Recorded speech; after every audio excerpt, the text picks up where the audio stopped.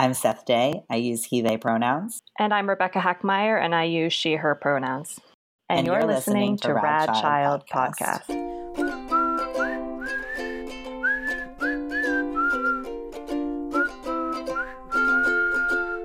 All right, so welcome to another episode of Way to Go and Room to Grow. This week we're talking about meditation and mindfulness, which I'm really excited about because I think that they're very useful tools for kids. Right now I'm working with twins, and one of the twins in particular has very strong feelings a lot of the time, and I've found doing some sort of mindfulness things really helpful. I know personally for me working with this particular child and other children, and I think that it's also, like, at least for me, like, the idea of mindfulness is something that I didn't really know about until I was an adult.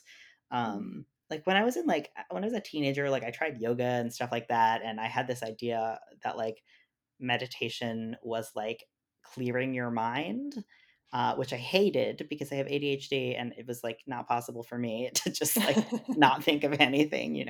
And it's interesting, like as I was kind of reading some of these books and doing a little research, it's it's sort of like, they were talking about this idea of just like focusing on something as opposed to, if you're having a lot of thoughts, focusing on something else, as opposed to just like trying to empty your head, which is what I always kind of thought it was. So it was really, as I was doing research and reading these books, I had kind of a fun time at, for myself, learning more about mindfulness and meditation. So Right. Anyway, I'm just rambling now. No. I did a little googling, and I found a definition of mindfulness from the Greater Good Science Center at UC Berkeley. Shall I share Yes, it? Please. A little bit of it. For those folks who might not know, mindfulness means maintaining a moment-by-moment awareness of our thoughts, feelings, bodily sensations, and surrounding environment through a gentle, nurturing lens. Mindfulness, I'll do one more paragraph and then I won't go into the nitty-gritty. Mindfulness also involves acceptance, meaning that we pay attention to our thoughts and feelings without judging them, without believing, for instance, that there's a right or wrong way to think or feel in a given moment.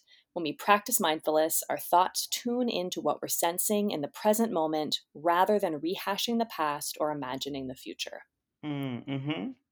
Yeah, I think that. Right. So rather than emptying your mind, it's like focusing on what your mind is feeling. Yeah, absolutely. Right. It just makes me think about, I had a therapist who used to do that, who used to ask me, which is kind of hard, like to go back to a moment and try to imagine how you were feeling in a moment, but like who would encourage me, like, when you're feeling this way, like how does that manifest in your body, right? Does your chest feel tight? Do you clench your fists? Do you, like, how does that actually feel? And that was the first time that anybody had ever asked me that question, and it was really interesting um to think about that, to think about like how I'm actually physically feeling in a moment, how my body, because a lot of times, like for example with anxiety, your chest will feel tight, or it's just different sensations that your body is feeling. And I think it's important, again, it was like, I think it's a really important thing to instill at a young age. But for me, I was like, I don't know about this stuff till I was like 27. I was like, mindfulness, what's that? Right. And I found it, I think it's especially with kids, there are so many strong emotions happening. And I think it's, this idea of sitting with those emotions and not pushing them away, or ignoring them. But anyway, I guess I will talk about my first book. So I have two books, and then one that I want to talk about a little bit that I see recommended a lot, and I want to talk a little bit about how I feel about it. So the first one that I want to talk about is called B is for Breathe, and that was written and illustrated by Dr. Melissa Monroe Boyd, who is a clinical psychologist and mother, and it's a self-published book. And basically, it's an alphabet book. The full title is B is for Breathe and the ABCs of Coping with Fussy and Frustrating Feelings. So it's an alphabet book about coping mechanisms. So, I mean, I won't read them all, but some examples are A is for art, B is for breathe, C is for count to 10, H is for hug a trusted person, G is for create a glitter jar, K is for kick a ball or do a physical activity. M is for muscle relaxation. W is for write about feelings. So it really has this great variety of different coping mechanisms, um, which I shifting over is one of my way to goes about it is that I think again when we think of this sort of idea of mindfulness, it could have it's not all about just like sit with your feelings and think about them. Like that doesn't necessarily work for everybody. So you can make art, you can dance, you can counting to 10 is a helpful thing, right? You can hug a trusted person, which I liked. I also like that they included a glitter jar, which is something that I use with kids, which basically you can find. Pinterest is a great place to find recipes for this, but basically it's a jar. You can use a mason jar. I use plastic jars because I don't trust children with glass. um, but you can take any kind of jar and you put glitter in it, and it's a mixture of other things that basically there's lots of different recipes. You can use glue, clear glue, you can use oil, you can use different things to slow down the glitter from falling. So then the kid shakes it up and they basically watch as the glitter falls, and they kind of have to they kind of focus on that and wait. So one of the things you can do with that is ask them to wait until the glitter is at the bottom of the jar. So it's almost like a moment for them to sit and focus on something and try to calm down a little bit, which I've used with kids in the past. Right. Um, so I like that they included just a really nice variety. Like they're physically, doing physical activities, doing, walking in nature. There's a lot of just a lot of different things in here that I think also are all realistic things that I could see being helpful and I can see kids doing. Because sometimes um, I read books and I'm just like, this isn't a thing a kid would do or care about. And I felt like these were all kind of really practical things and realistic things that I could see being helpful for different kinds of kids. My other way to go for this book is that out the, like super the racial diversity is great. Out of I actually counted out of 26 illustrations, 23 of them are people of color. So I was like, the author is also a woman of color, which probably had something to do with her commitment to diversity in that. But Right. I really appreciated a book where usually it's the opposite, right, where it's mostly white kids and like a couple of kids of colors smattered in there. So I really appreciated a book where we had a great variety of, and within those people of color there are people of all different races and shades. So I really appreciated that. Yeah, this book looks delightful. It looks like something I would want to have like in the calming corner of the classroom, like Mm-hmm.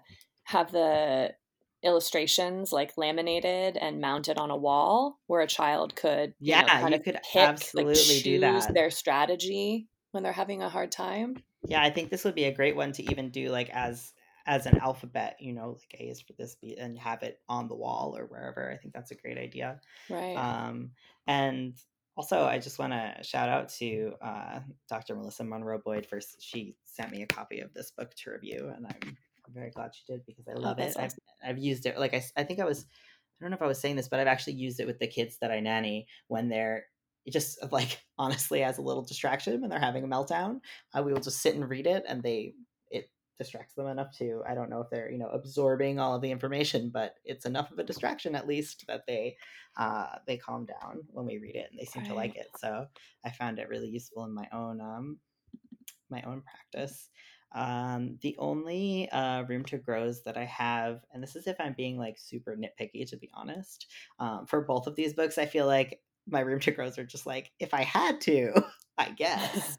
But I really like them overall. So in this book, P is for prayer, or P is for pray, and it shows a little girl sort of in a traditional, like Christian prayer position, all like on her knees by her bed. And I'm not so much opposed to including P is for pray, because like personally, like as a person who is religious, like I think that is it can be a coping mechanism for some people. I guess I just wish it was represented in maybe a different way, a more diverse way, whether it was a Muslim person praying or a Jewish kid praying, I think that there could be room for, something else there. Right. Or even, I mean, and it does look like um, religion and spirituality and prayer is something that's very important to Dr. Boyd, Yes.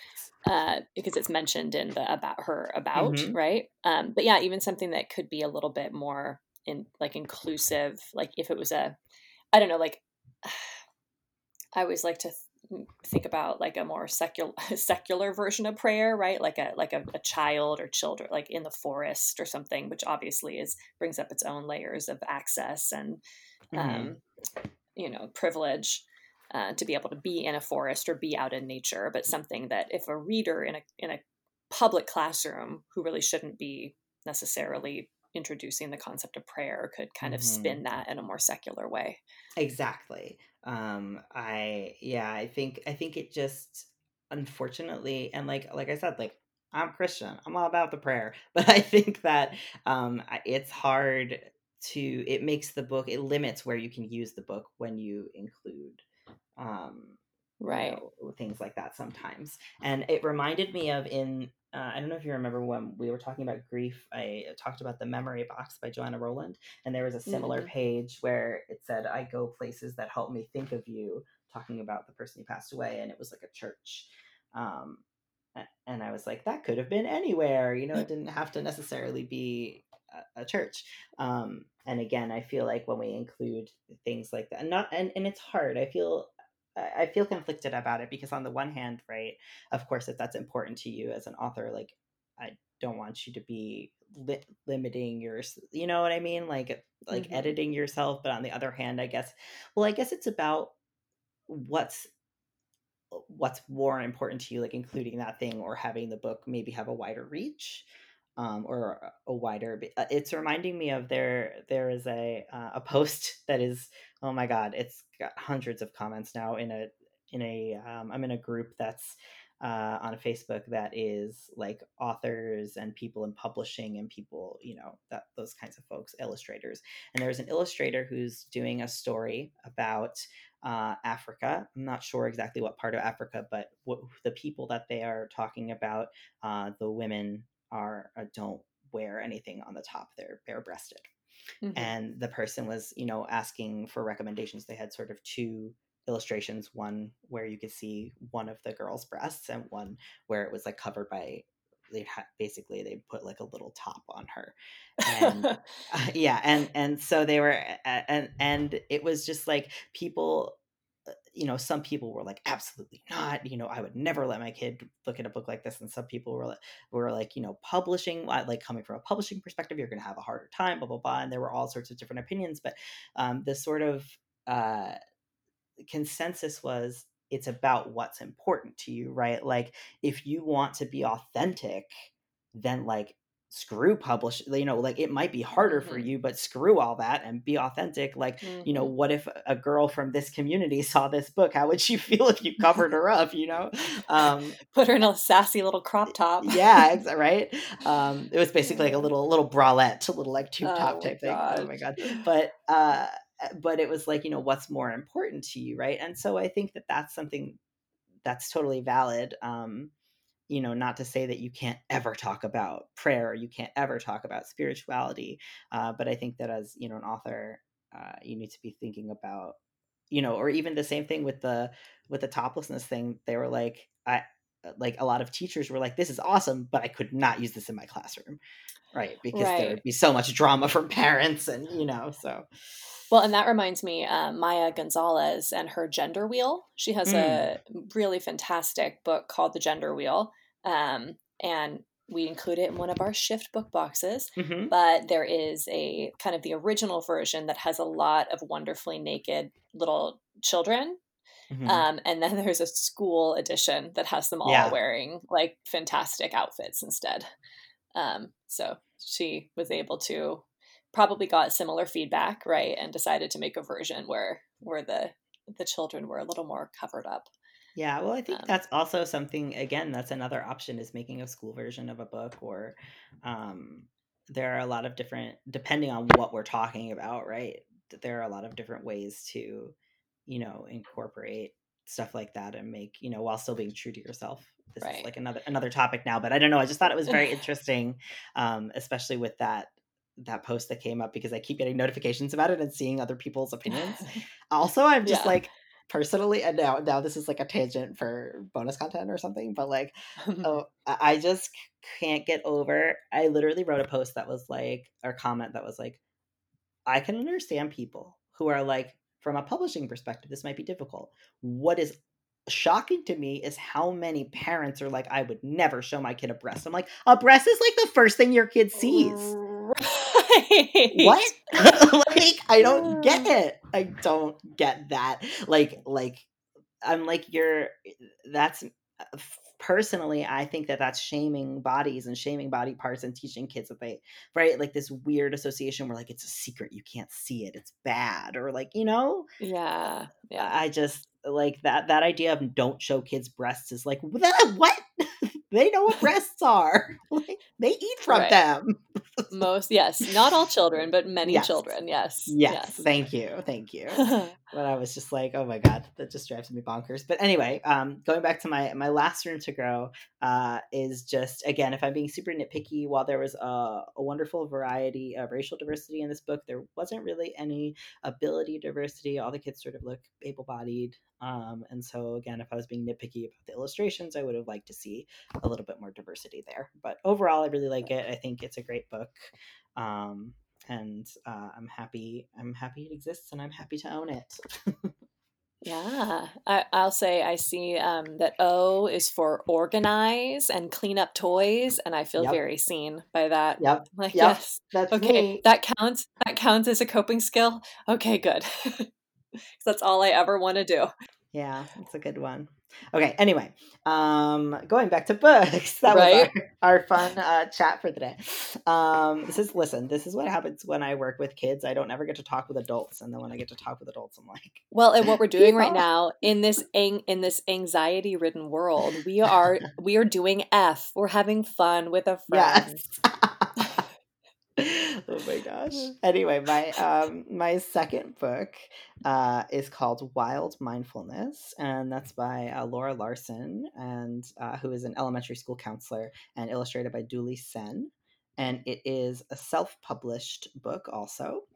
And basically, it's a guided meditation for kids. That's sort of a little trip through the wilderness. And so, for folks who might not be familiar with guided meditation, basically, it's where one person reads and the other person, or people who are engaging in the meditation, kind of close their eyes, and it encourages you to imagine um, a story or a thing that's happening. And I really, really love this book a lot. So basically, the way it works is, there's one page that sort of, it alternates between a page that sort of explains what's happening, and then what they call a mindful moment. So I'll just sort of read the first one. I'm adventuring today. I'm ready to explore. The excitement inside me is making me soar. The wild outdoors is calling my name. My curiosity and wonder cannot be tamed. As I get in the car and the adventure awaits, I wonder, will I travel far? How long will it take? I settle in and let my senses take control. My wild mindfulness is ready to grow. So that's sort of like the page that explains what's going on, and then the mindful moment is deep breath in, slowly blow it out. Close your eyes and imagine riding in the car. Your body can feel the vibration of the bumps in the road beneath your seat and through your body. Imagine looking out your window and watching the road pass by. Your eyes look up further and notice the golden fields of grain waving at you from outside. And even further up, the sky begins to tell you a story, with its clouds changing in shape and size. They fade away until you can't notice the same shape anymore. You are being mindful. And so it sort of alternates between those two things, where it has this page that kind of explains what's going on. We've arrived at our destination. It's getting dark. Blah blah blah. Then it has this mindful moment where you take a deep breath in and out, and or doing a little meditation, which I kind of like, because as a picture book, it wouldn't be very fun to have your eyes closed the whole time. Uh, so it's nice that it sort of alternates between these moments where you can look at the beautiful illustrations and then these moments where you close your eyes and take a breath and you imagine what's happening.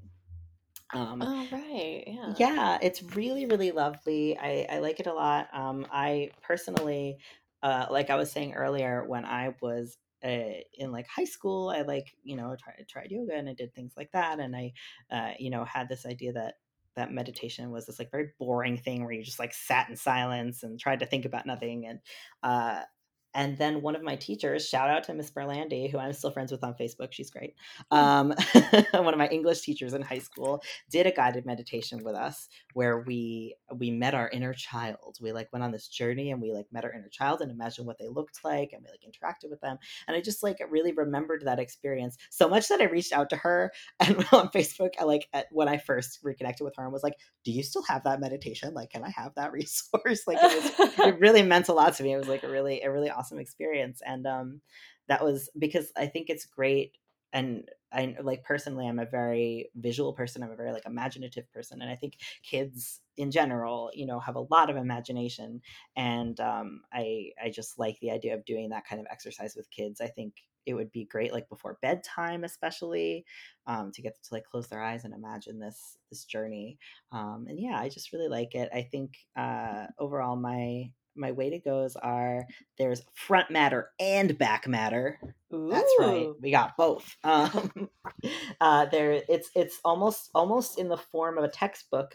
They have a vocab list in the front, and all of the words that are on that vocab list that kids might not know are underlined and bolded, Mm. almost in the way that they would be in a textbook. So it's nice that you can go back and read the definitions of those words. And then in the back, there's a really lovely list, tips for parents, guardians, and educators, ways to incorporate mindfulness in your day. And it has all different kinds of mindfulness activities like affirmations, taking a pause, counting, guided imagery, muscle relaxation, breathing, all sorts of different things. And I also really appreciate they're talking about how important mental health is at the end of this, and encouraging you to support local mental health initiatives in schools and things like that, which I think is super important. They're saying here, which is wild, that the appropriate student to counselor, this is in the States, the appropriate student to counselor ratio as defined by the American School Counseling Association is 250 students to one counselor. However, many schools have 1,000 to 1, so 1,000 kids to Hmm. one counselor, which is like wild. I was reading that and I was And like, oh my even gosh, two hundred to and fifty feels one. cold high, right? Yeah. Like, could you imagine having to know? Well, that's how I felt like personally. That's one of the reasons I didn't go into public education, because as the art teacher, I would have like 600 kids minimum, depending on what kind of school I was in.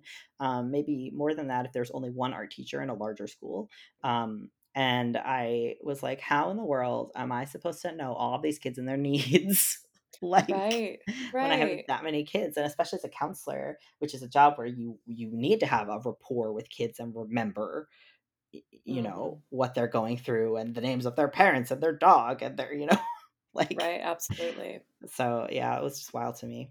So I appreciated that they encouraged that. I also really liked that there's one child who's going on this journey through the book, and it happens to be a little girl of color, which I really liked. um, and I enjoyed also the way that it engaged sort of all of your senses.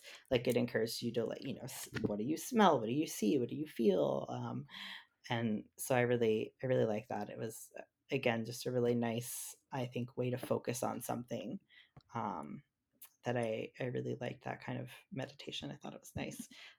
Again, if I'm being like super nitpicky, my room to grows would be, it's a little on the long side, so, which isn't necessarily even a room to grow, just a consideration. I would maybe do it with slightly older kids, like 4 and up, or like maybe a very mature 3-year-old, who can, Hmm. depending on what your kid and how long they can sit and pay attention to something for. But it is a little bit on the longer side. The Again, these aren't even necessarily criticisms, more as like considerations, I guess. Um, there is at the end of every one of the sort of first section that I gave, where it's like a descriptive section, it says my wild mindfulness is ready to grow, and at the end of the mindful moment, it says you are being mindful. And I like couldn't decide if I felt like it was necessary to say that after every single one. It felt like a little on the repetitive side, uh, but it didn't like bother me necessarily. But I was just kind of like, I don't know if it needed that. Um, I wonder and if it adds though to the kind of the rhythmic, like the yes, rhythm of exactly. Well, it. that's why I was kind of like, I have mixed feelings about it, where part of me is like, I like it, and part of me is like, did it need it? Like, and I think I would need to read it out loud to a kid before I could Mm, make that decision. right, right, Um, right. because I've only read it, to myself in my head, and I haven't read it out loud. Oh, also, as I'm flipping through this, I didn't mention, but the illustrations are absolutely gorgeous. Oh my gosh, I actually like just looking at the cover, I went and I have found the illustrator because I'm absolutely captivated. Yeah, that's just really Um, beautiful, like watercolor illustrations, especially the scenes with the stars are just like really, really lovely. right. And Um, she is from Sri Lanka and she mhm. is on Instagram at Dooley_Sen. For folks who want to follow a really gorgeous art. Yes. Yeah. And that's one of the things actually about about this book that I appreciated, that I believe. Well, I always love to see you know diversity also in the creators, and Mhm. I'm always interested to learn about where folks are from and their experiences, and as far as the illustrators and the authors, because I think it has a lot to do with what they create. You know what I mean? Our experiences sort of form us. Totally. And so I like to see uh, different perspectives through the art. You know what I mean? Which I think is really awesome. And then the only other, again, uh, this isn't necessarily a bad thing, just sort of like a more like a something I noticed, I guess. But the parts where they're about the journey rhyme, and then the mindful moments that don't rhyme, and I was kind of like, that was an interesting choice. Like, I don't Hmm. like, again, like, I don't know, I would have to read it out loud before I could see if it kind of affects how it affects the rhythm of the book. um but at least it is consistent in that, like, all of the parts that are descriptive rhyme and all of the mindful moments don't rhyme. But I thought that was kind of an interesting choice. But again, Right. like, I this is if I was being like super duper nitpicky. I love this book. I think it's great, and I haven't really, honestly, I haven't seen anything like it as far as like guided meditations for kids. There might be like books of them, like anthologies of guided meditations for kids, but I've never seen a picture book like this before. um, which again probably has to do with the fact that you usually keep your eyes closed. But I like the way that they were able to incorporate both closing your eyes and then being able to, on the pages with the mindful moments where your eyes are closed, there isn't a full illustration. It's sort of like a little circle with maybe some flowers in it or some stars. The fire, the campfire. So you're not really missing out on much. Right. You know.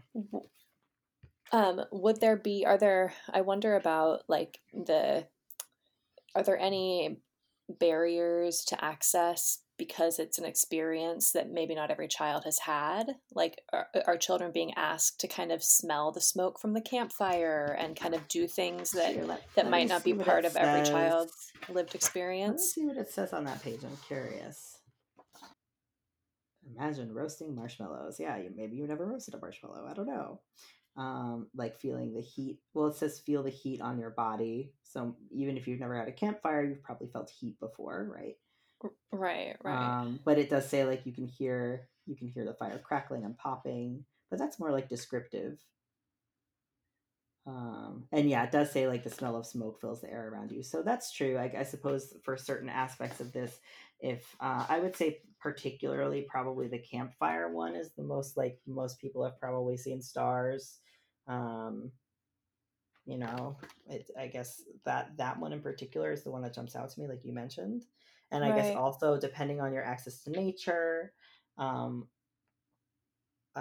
and things like that, maybe you have or haven't had some of these experiences. But overall, I think that it's fairly accessible with maybe a couple of caveats to that.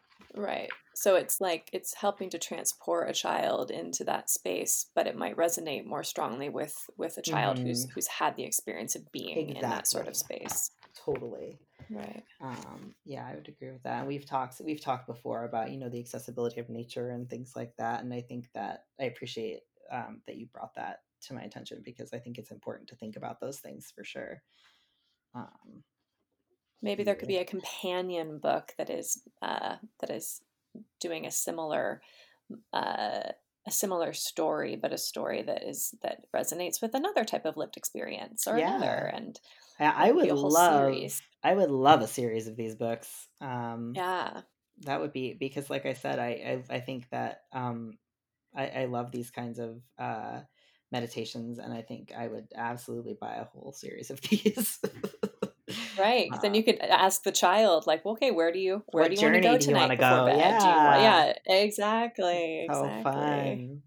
It actually reminded me a lot of, there is an activity that I used to do with kids before bed sometimes, where I would have them lay on their stomach, with like older kids. I would have them lay on their stomach, and then I would tell a story, and I would draw pictures on their back with my finger, and I'd have them try and guess what Mm. I was drawing.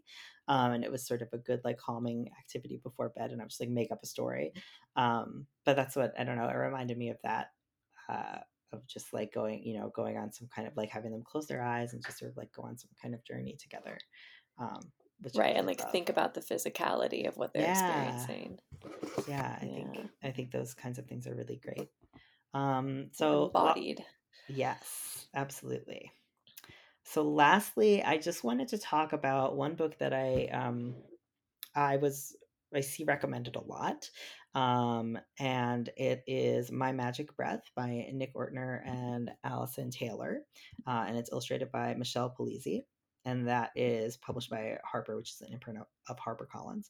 And basically, it's sort of an interactive book, so they'll that helps you helps the kid use their breath to sort of push away bad thoughts and think about positive thoughts. And while I like the idea behind it as far as being interactive, so like it'll be like let's say it's talking about sadness, and the sort of there are these sort of swirls, these decorative swirls that represent the thoughts or the feelings, and you have to like blow them away and make it like happy ones. So like I like the idea of an interactive book, almost like Press Here. Do you know about that book? Probably. Mhm. Yeah. It's like the one with the little buttons, and so I like books like that. But overall, I felt like it was kind of encouraging you to push bad feelings away and replace them with happy feelings, which I understand sort of where they were going with that, but I feel like I more am of the camp of like encouraging kids to sit with their feelings, and like it's okay to be sad, not like you have to push a sad thought away and be happy. Which is kind of where I felt like this book was going a little bit in that direction. So again, not like I hate this book, it's terrible, you can't read it, but I would just take that into consideration, and maybe it would could come with a conversation about it. It's okay to feel your feelings.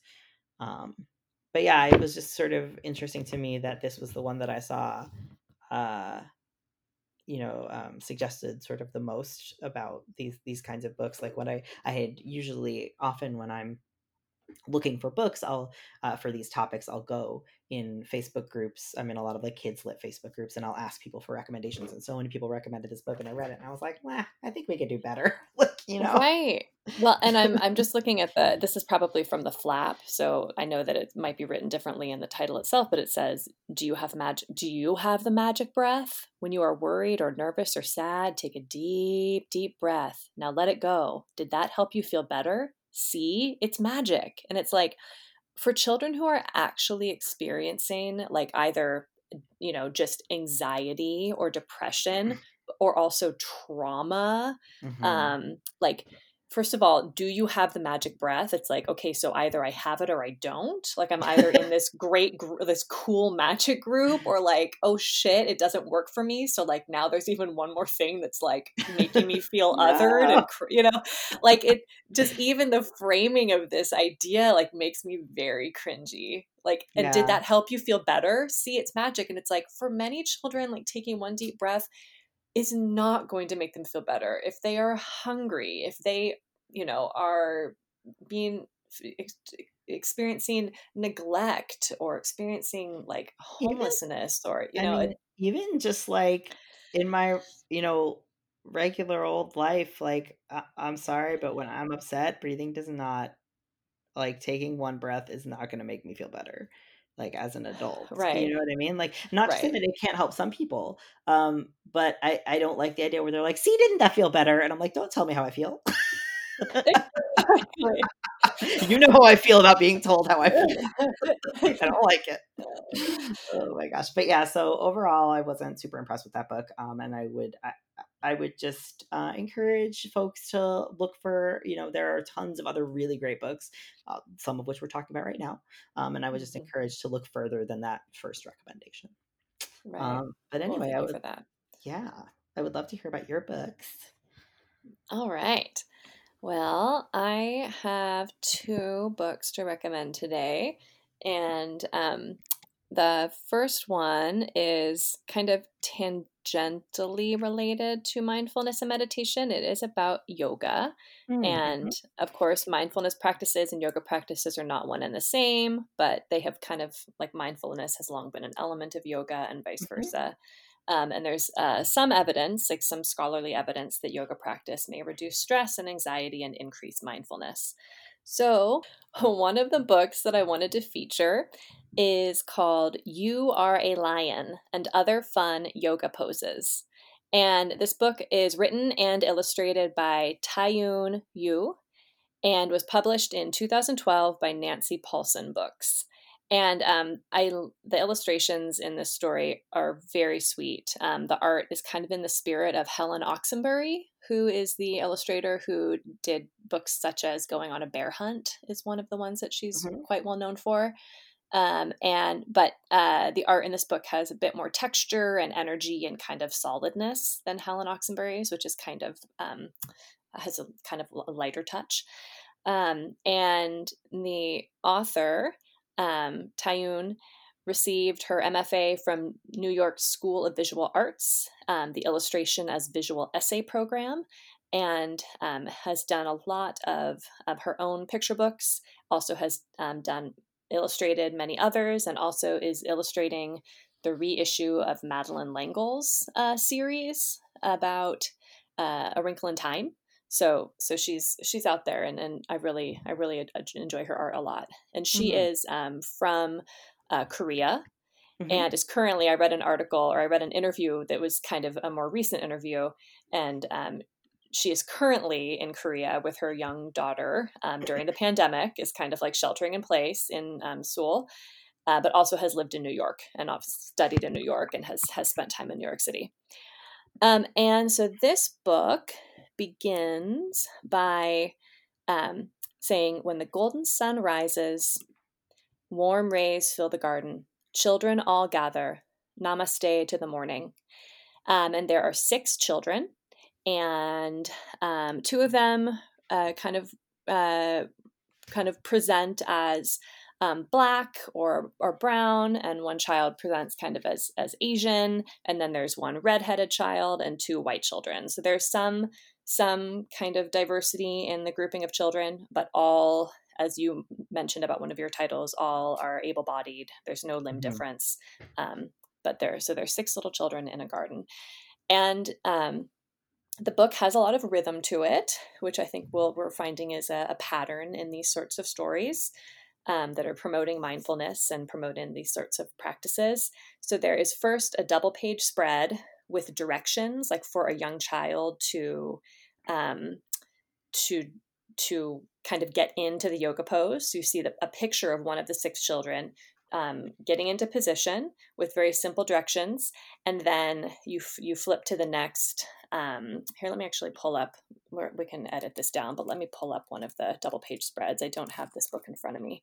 So the rhythm of the story is that it begins with a double page spread that gives directions for the child reader. So for example, it says, sit on your heels, hands on your knees, tongue out. And so you see one of the 6 children getting into position. And then at the bottom corner, it says, you are a, and then you turn the page to kind of the reveal of the pose you have embodied. And so, for example, one of them is that child is getting into the position of the lion. And then there is a little poem about being a lion that's quite sweet. So it says, you are a lion. And you see an actual lion and the child in the pose kind of, echoing each other. And it says, king of the jungle, roaring so loud, make the woods rumble. So it's just a sweet little poem with some near rhymes. And yeah, it's delightful. And so it goes through the 6, each child takes on a pose with directions for the reader and then their big reveal.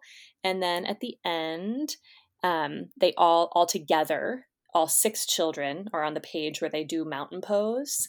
And then it ends and says, lie down and be still. You see all the children laying in the grass. Lie down and be still. Slowly breathe in the garden. Relax in the silence. Namaste to each other. And it's just lovely. Like it's when I was actually working in a bookstore when this came out, and I did a lot of hand selling of it. I thought it was delightful. I think I gave it as birthday gifts that year to all my little nieces. And I just think it has a great rhythm to it. The art is very sweet. The poses are, pretty rudimentary or basic for anyone who's, taking their child to do like actual yoga classes from the time that they're quite young. Might find this pretty basic, but I think it's just a nice moment to read with a child and have them get into the poses and kind of practice a little bit of mindfulness and a little bit of like embodied, centering in the midst of a busy day.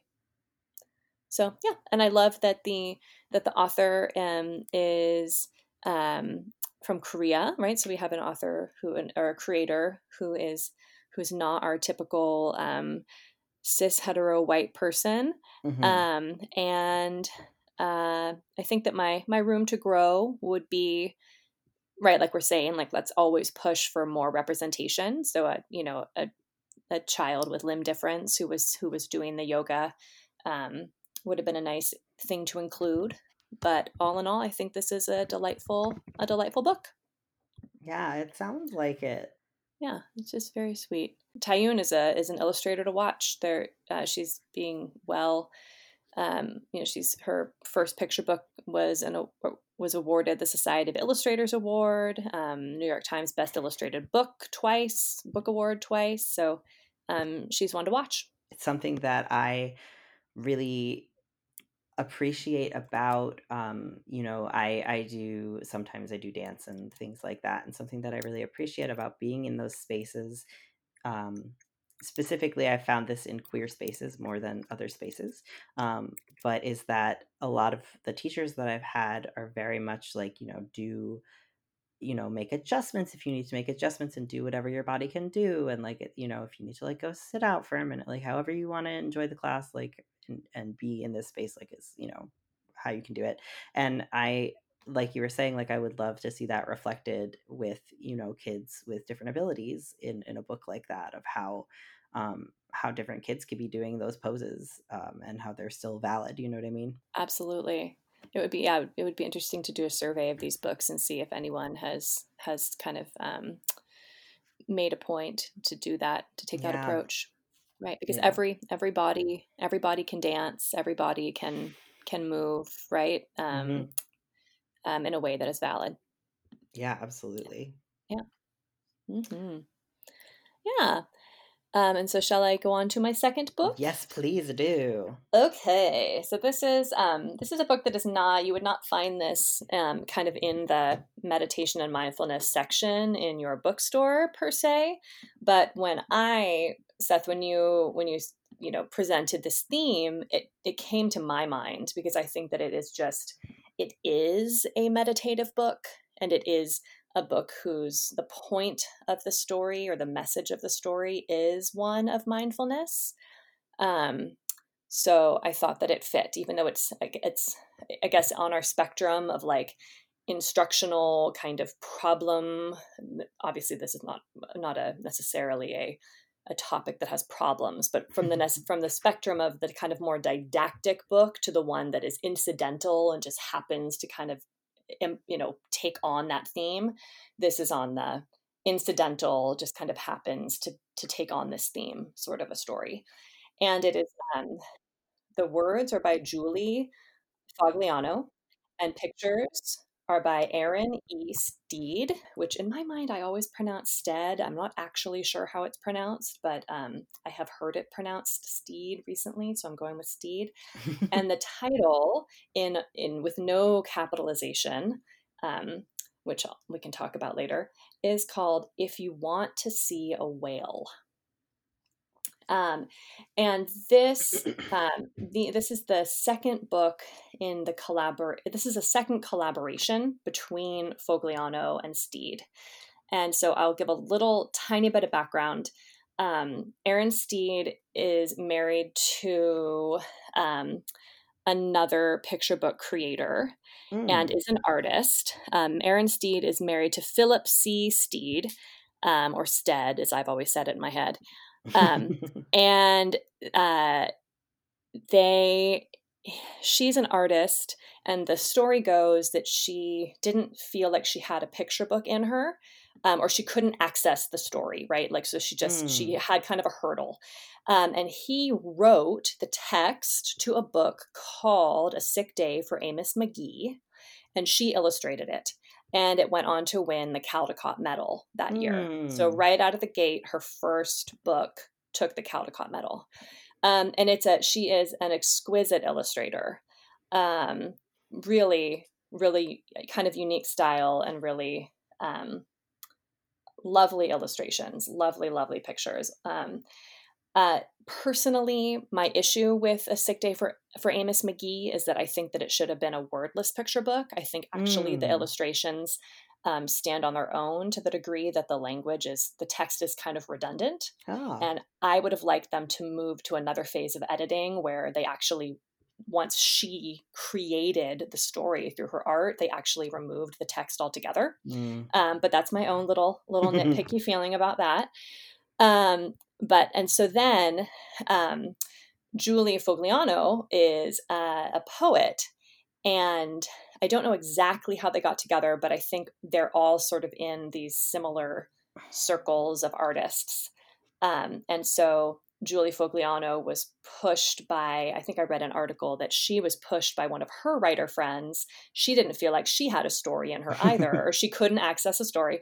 She was pushed by one of her writer friends to write something to him every day for a year, like just a little jotting to him. And we can include the interview in the show notes, but basically I think it was on day 156, what she ended up kind of became the impetus for the story, and then it's spring. And then it's spring. So was Julie Fogliano's first story, and it was illustrated by Aaron Stead or Steed. And it went on to win the Ezra Jack Keats New Author Award and a Boston Globe Hornbook honor. So both of these creators kind of came out of the gate swinging, or whatever metaphor you want to use. They are award-winning right out the gate. And then, so this was their follow-up collaboration to And Then It's Spring. And it's been noted that both kind of talk about the relationship between a child and the natural world, and the role that patience plays in that relationship. All right. And so it was a long-winded way to open up the story and actually give you a little bit of information about this book. I It's called If You Want to See a Whale. And it was published by, it's a Neil Porter book, published by Roaring Book Press, and it came out in 2013. And I actually snagged a first edition. I'm holding it in my hand Whoa. right now. And someday I would like to get it signed by both of these creators. And so I will just read the first couple of pages to give you a sense of the story. It says, if you want to see a whale, you will need a window and an ocean and time for waiting and time for looking and time for wondering, is that a whale? And time for realizing, nope, it's just a bird. And then and so then after that opening, which takes several pages, it's, kind of one line per spread. Mm-hmm. It goes through a series of things that you need and a series of things that you shouldn't do if you want to actually see a whale. So to me, I felt, it says, I'll read you one line. It says, if you want to see a whale, don't look way out and over there to the ship that is sailing with the flag that is flapping, because possible pirates won't help at all when you're waiting for a whale. So the message is kind of like, don't allow yourself to be distracted. If you want to see a whale, you need to focus. You need to be focused on that and don't allow yourself these other distractions. Which part of me was like, I feel seen, and part of me was like, I feel attacked. But it does say, I read Publishers Weekly in their review of this book. It says, gentle irony courses through the story. When Fogliano warns against being sidetracked by fragrant wild roses or the possibility of pirates in the harbor, it is clear that those distractions, while certainly different than the split-second magic of spotting a whale, are treasures in themselves. So I got to rest assured that, okay, it's okay to be distracted sometimes by these other giant projects. Or, like, I can take my eye off the prize. That's okay too. I like that. Yeah. And so the again, it's more kind of gentle directives. If you want to see a whale, there's no time to watch the pelican, who may or may not be smiling while sitting, staring, looking out, because pelicans who sit and stare can never be a whale. And so it's just lovely. She is such a poet.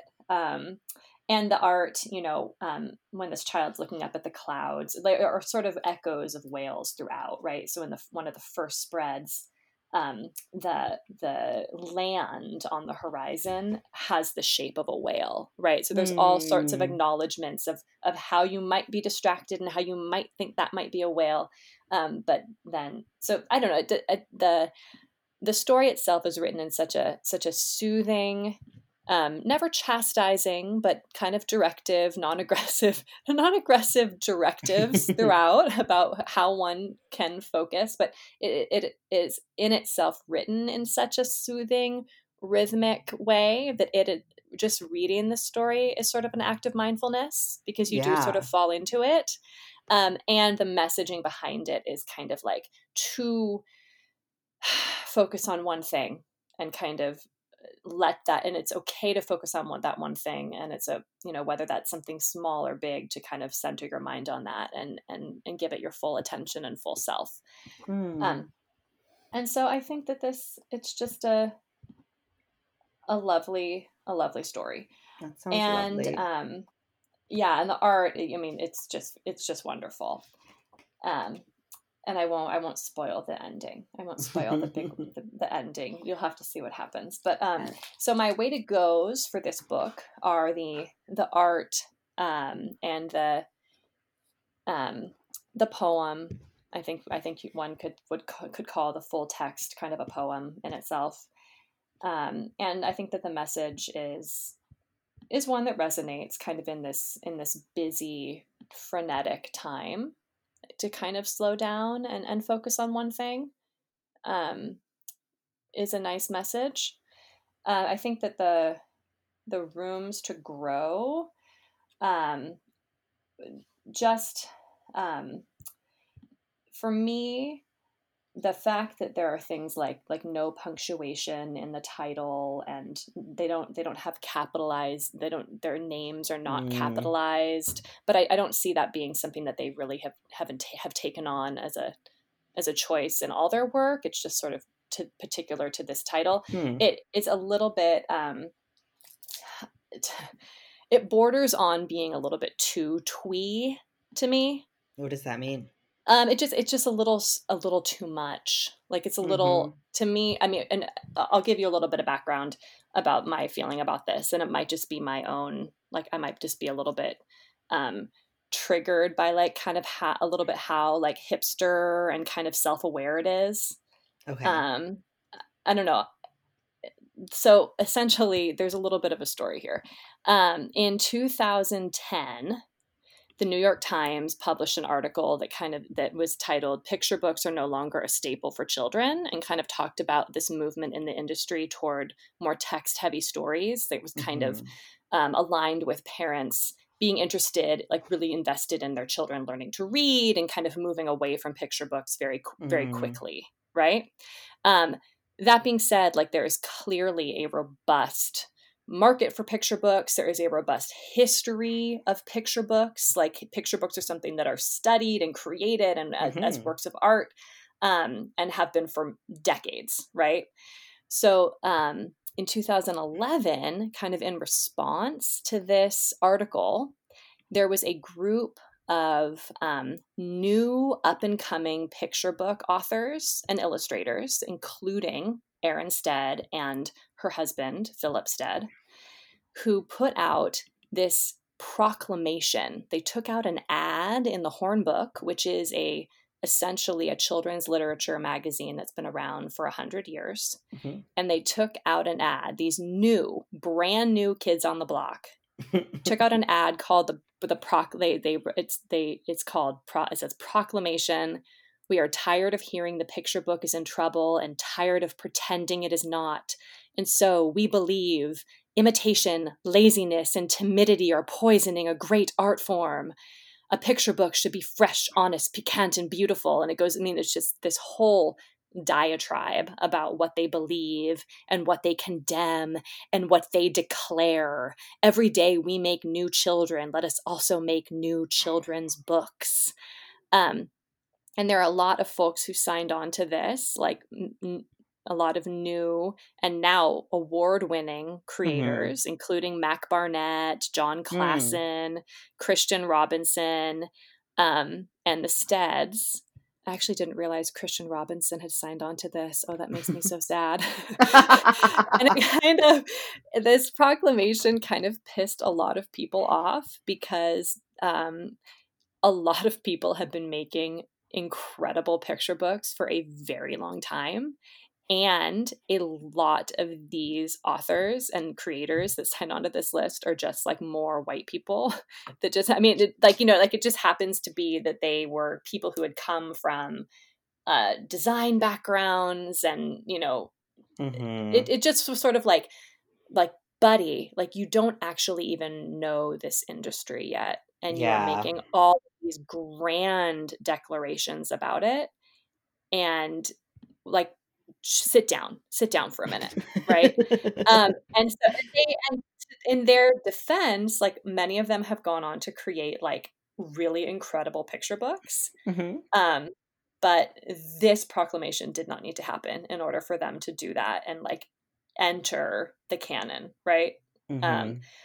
so that proclamation rubbed me the wrong way as someone who has Mm. studied children's literature and, like, got a degree in children's literature, like, long before the New York Times article came out and this proclamation, was Yeah. kind of presented to the world. Like, I think it rubbed a lot of people the wrong way. So uh, I think I'm inclined to feel a little bit on edge when I see these, like I said, like, kind of um, over the top, like, design elements, like not using punctuation and not using capital letters. Like, is it is this necessary to the story? Why are these Yeah. choices being made? Because I think that these folks have this idea that they are being fresh and new and inventive without Mm. recognizing the history to which they're now kind of becoming a part. Yeah. Does No, that make that makes that makes a lot of sense. I think we talk about this a lot in books in general, where it's like, why are you making the choices you're making, right? And I think that there should be intention behind choices. And if the answer is to be cool, like, I don't know if that was the answer, Yes, but yes. also I think that there, I mean, I don't know, I kind of have mixed feelings about this, but I think that there is a problem when people don't understand the, like, if you're making a choice like that and it's unclear what the intention was. If there was an intention behind it, then, like, if it's unclear what the intention was, then it's not coming across right. um while also acknowledging that, like, right, books, like any other art form, are up for interpretation, and I'm not saying that, like, you need to know exactly what the author was thinking when they made it. But with something like that, where it seems like a specific choice, like, you want people to know why that choice was. Otherwise, especially with that kind of thing, like punctuation and capitalization, because that would bother the crap out of me. So here's a little fun fact about French. In French, they capitalize a lot less things than we do in English. Like, they don't capitalize months, they don't capitalize just certain things that we capitalize. And or like titles, like, they wouldn't capitalize every word of a title. And so this is why when my wife does my show notes, I have to go and capitalize every letter. But so that was something that, like, was really frustrating for me, because I was just like, no, it's wrong. Like, learning French, I was just like, um Right. but then, like, knowing, oh, okay, that's how they do it, right? But I think that personally, like, that would definitely bother me if it wasn't clear, like, what the intention was. I don't know. Right. Right. And it's like, I mean, this is not like, why are their names, or even if the title isn't capitalized, Their because they're names aren't like, capitalized. right. No, Ah! their names are not capitalized. And they are not like bell hooks. They are not like, this is not an intentional thing that they've done throughout their Oh kind of gosh. identity. It's like just for this book. And it's not even a story about kind of like small intimate things, right? Like, if we're Yeah. talking about, like, okay, if you want to see a whale, like, this is a poem and it's quiet and it's cozy and it's small, so we're going to only use lowercase letters. Like, it's about whales. Like, it's about yeah. I'll cap that by saying that the kind of the main author of the proclamation is Mac Barnett, and what he says in an article or in an interview with Publishers Weekly, he says, originality and thoughtfulness are vital to the longevity of this art form. I think there is a lot of lazy repetition of plot lines and stock formulas, and this laziness is not always called out by critics. And I don't think, I mean, don't get me wrong. I think If You Want to See a Whale is lovely. I'm glad that it was created. I'm glad that it's part of my personal library. Um, I don't think that something is original. Originality is not achieved by eliminating capitalization in your work, right? Like, that's like Yeah. so. And I know this. It's just so that's a little pet peeve of mine. That's informed by a huge history of industry drama. I do recommend If You Want to See a Whale, and maybe the punctuation and capitalization will not irk others as it has irked me. And I hope that is the case, because it is truly a beautiful book. Yeah, and I think, well, like, I wanted to mention this earlier, but when you were saying how it's not necessarily about mindfulness, but reading the book itself is almost a moment of mindfulness. Well, R is for read. Yes. In my B is for breathe. So there you go. Exactly. It's, Exactly. I think that anything can be a moment of mindfulness, Right. when it's done in that way. And I think that there are books that, like, the book doesn't need to necessarily be, when we do these topics, I tend to take more literal interpretations of, like, this is about mindfulness. But a book doesn't necessarily have to be beating you over the head with mindfulness in order to help you practice mindfulness. Exactly. And I think that I love that we are able to bring books to the table that kind of are all along that spectrum, from all along the Absolutely. spectrum of didactic, I'm going to tell you what the issue is and tell you how to do it, Hmm. tell you, to like the more incidental Yeah, books. And I think that absolutely. incorporating all of those into a bookshelf is what's going to help a child have a greater understanding of a concept, right? And just a greater understanding of the variety in the world. Yeah, absolutely. You Mhm. said Mhm. it. um, well, I mean that's it for me. Do you have anything else to add? No, after all of my long-winded I love it. Ultimately, I do recommend this book, but I have nothing but negative, No. negative little rants about the creators and the, no, No. no, Oh I my really gosh. no, that's yeah, so that's all I have to say about that. Well, next week we are going to be talking about self-love and self-care. And I'm excited. I'm excited about that one. I have quite a few books for that one. Although I have to say I had a tough time finding books for this one. Mm. Because I was like, I don't know.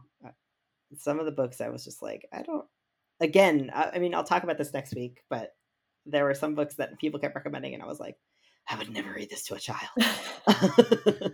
Right, right, well, because when something is a hot topic, right, like, when something's a hot topic, you do get a lot of people who have something to say on it, and they have Yeah, different levels of kind of expertise or levels of understanding, again, of the picture book industry and yeah, what it takes to create a beautiful and picture book. like children, like Right. your understanding of children. Well, I just I could go on about this forever, but like it just made me think about that book. Oh gosh, not Woke Baby, the other one, Anti-Racist Baby. That I Mm, was reading it, and I was just like, this is for an adult. I was just like, exactly. there's a lot of. But anyway, we'll get into this a bit next week. But at any rate, I'm excited to talk about that topic.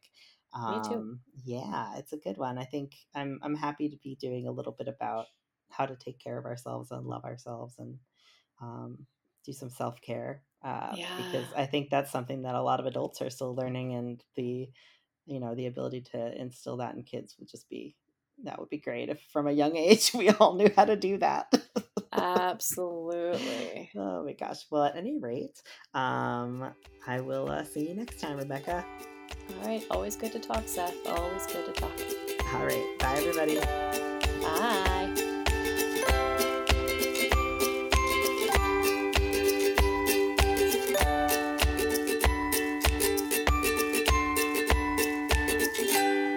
And remember, stay rad.